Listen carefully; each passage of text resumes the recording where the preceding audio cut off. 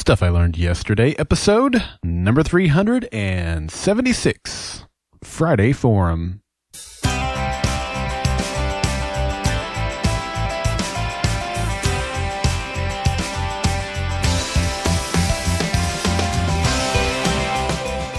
Welcome to Stuff I Learned Yesterday.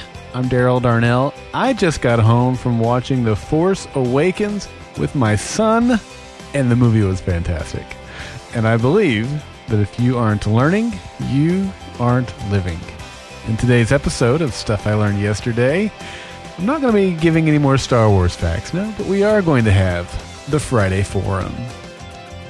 Well, happy Friday to you. Welcome to Friday. I hope that you have had a great week. I know many of you were out on Thursday night watching The Force Awakens. Some of you, international folks, got to see it even earlier in the week. And I know a lot of you are planning on watching it this weekend. So have a great time. I thoroughly enjoyed it, and I hope that you thoroughly enjoy it too. But today's fun facts have nothing to do with Star Wars. I know you may be surprised by that because it would be a good day to do that, but I thought I might not want to overwhelm you in case you're not a Star Wars fan. So instead, I think it's interesting that on this day in the year 1620, any ideas, history buffs? In the year 1620, on this day, the Mayflower docked at Plymouth Harbor, bringing the Pilgrims to the New World. Yeah, that's pretty interesting. So here are some fun facts about the Mayflower and that voyage. The Mayflower was most often used as a cargo ship and typically made runs between England and France. On its voyage to the New World, the Mayflower started off with 102 passengers and a crew of around 30. However, 2 passengers died en route. But one person was born en route, and his name, get this, was Oceanus Hopkins. That's right. Obviously named for the surrounding ocean. I mean, I say obviously, I wasn't there, but that's what it seems like to me. Yeah. Oceanus Hopkins was the only child to be born, and his parents were Stephen and Elizabeth Hopkins. So 2 passed away, 1 was born, so I guess they arrived with 101 passengers. Let's see. John Carver was chosen as the first governor of the Plymouth colony. However, he died about 4 months later, so he didn't get to be the governor for very long. His successor was William Bradford, a much more well-known figure, of course. He was the governor for 30 years, so quite a bit longer.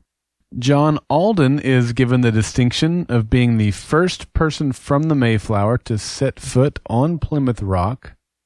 And in case you're not aware, Plymouth Rock was located, or I guess is located, in modern-day Massachusetts, but that is not what their target was. They were trying to get to Virginia, and it's debated, but many people believe that the reason they docked at Plymouth instead of Virginia was that the ship was running out of beer.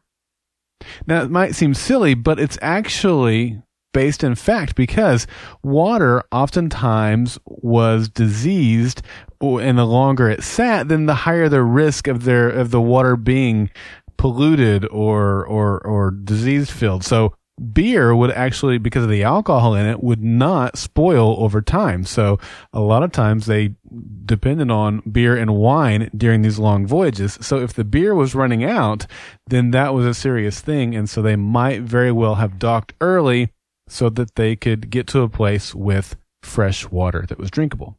Who's to say? I don't know. Interesting anyway. So that happened on this day in 1620. Well, before we get into the Friday Forum today, I want to extend to you an invitation to be a part of next week's Friday Forum. We only have 2 more Friday Forums before we take the break. And of course, next week is Christmas Day. Can you believe it? A week away? That's crazy. Yeah, next week is December 25th, Christmas Day, and then New Year's Day. Those are the final 2 Friday Forums we have before we take the break and come back in late February. So I'd love to have you as a part of it. Call 304-837-2278.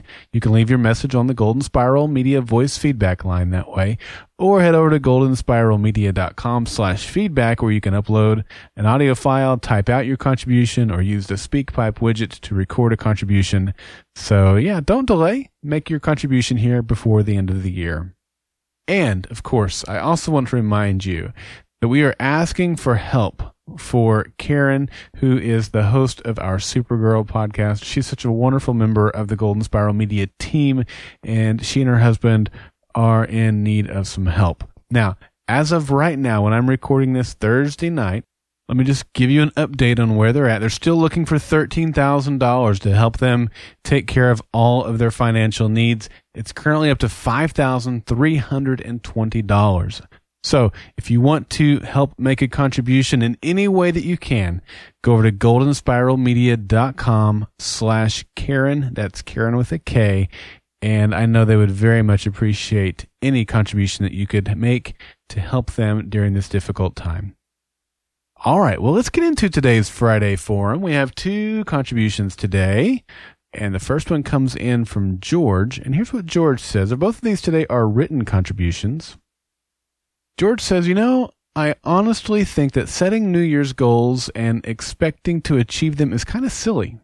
I mean, let's be honest. How many of our goals did we really achieve that we set forth to reach this past year?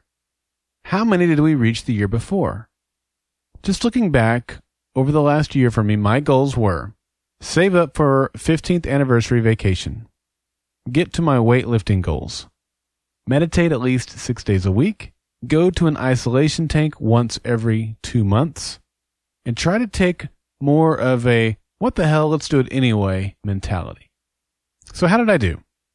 I saved for the vacation, had grand ideas, and then a couple of months before our anniversary, my wife's wedding ring got damaged heavily, and instead of going on vacation, I ended up having to spend the money to fix the ring. But honestly, she wanted that ring back on her finger more than anything else, so to me, it was money well spent. And had I not saved up for that money, then it would have come out of our pockets. I reached my easy-to-reach weightlifting goals, but ended up hurting myself right before I reached my better goal, and then hurt myself again a couple of months later while recovering. So I never reached my better goals, but my original goals I do without issue, and surprisingly easy now for the amount of weight that it is. Meditate 6 days a week. Well, this is kind of, I do it most weeks, but not every week. The important thing is I do it more than I did last year. Go to an isolation tank once every other month. Yeah, totally blew this one. But honestly, at this point, I don't feel like I need to do that. I'm way more chilled out than I was last year. Try to take more of a what the hell mentality. I think I've done this one okay. But because there's no measuring this one, I can't really tell.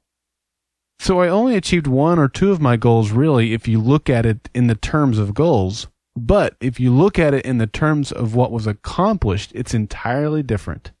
I didn't put myself into debt. I'm stronger than I was last year. I'm less stressed than I was last year. So much so that I don't need to overdo the relaxing, and overall I feel better than I did last year. And that's what matters most. So when you look back at last year's goals, don't look at how you failed to accomplish them.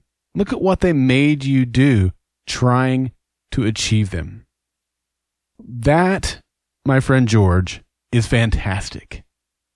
When I first started reading this, you said, I think setting goals is kind of silly. I thought, all right, well, I can maybe see where he's going to come with this, but let's see. But then when you parsed all the way through it, and then you ended it with, when you look back at it, it's not, don't look at it as you failed to complete them. Look at what they made you do trying to achieve them. So much wisdom in that. You really, you hooked me in with that first sentence, and then you came back with the end. And of course, along the way, you took us through a journey there. But yeah, George, I love this. I love your mentality. And I love the fact that you pointed out so perfectly the fact that just because you quote unquote fail at something doesn't mean you fail at something. And that's something I'm going to be talking about on Monday as I kind of go through my goals similarly to how you did. And just because I haven't achieved all of my goals this year either, I don't look at it as a failure. Sometimes maybe I misdiagnosed what I needed to do. Sometimes some other things came up, just like you said with your wife's wedding ring. And so I love this, George. I love your outlook. I love what you've been able to accomplish. And I am inspired that you are in a much better place today in every single one of these places than you were a year ago. I love the fact that you don't need to go to the meditation or the isolation chamber, because these other things have brought you to a point where that's not even necessary. That is a major win. So thank you for sharing your perspective. Thank you for sharing the update on your goals. Congratulations, George. That's fantastic.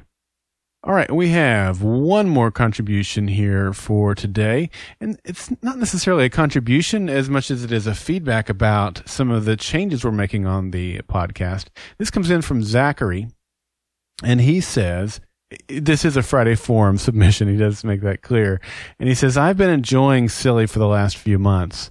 I've learned many things through Daryl, Mark, and Mandy.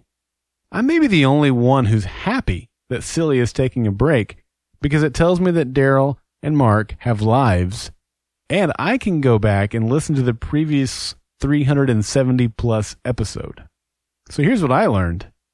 I learned that breaks can be a good thing. Yeah, Zachary, I appreciate that so much. And we received a few other comments, too, from folks who have said that they're excited that we're taking a break. They think the break will be good to help us refocus. Not that we've lost focus, but just they understand that taking a break can be a good thing. They're also received some good feedback from folks who are excited about what the new format will be, and having some new voices in the podcast as well. So overall, I've gotten nothing but good feedback about it. No one has sent in any negative feedback, which you're welcome to. I actually would very much, if you ever have a constructive criticism, it doesn't need to be constructive. I welcome that just like anything else. So, Zachary, thank you for sending this in. And I'm looking forward to taking a break, but I'm very much looking forward to coming back with some new voices and a new approach. And I think the podcast will be better than ever.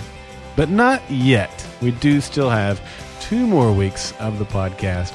And like I said, 2 more Friday forums heading your way. Would love for you to be a part of those. 304-837-2278 or goldenspiralmedia.com/feedback.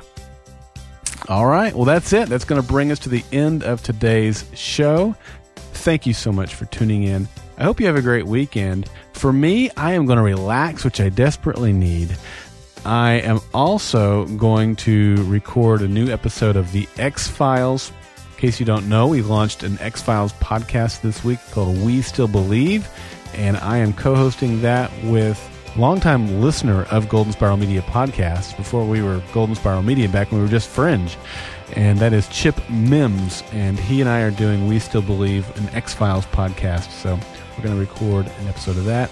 I'm just going to have a good time. Going to have a great weekend. I hope you have a great weekend, too, and I hope that you'll join me right back here on Monday. All right. Well, I'm Daryl Darnell, and this has been Stuff I Learned Yesterday. Follow Golden Spiral Media on Twitter at GSM Podcasts and Facebook.com/Golden Spiral Media. Join the Stuff I Learned Yesterday Facebook group at Facebook.com/groups/Stuff I Learned Yesterday. To subscribe to Stuff I Learned Yesterday, visit GoldenSpiralMedia.com/subscribe.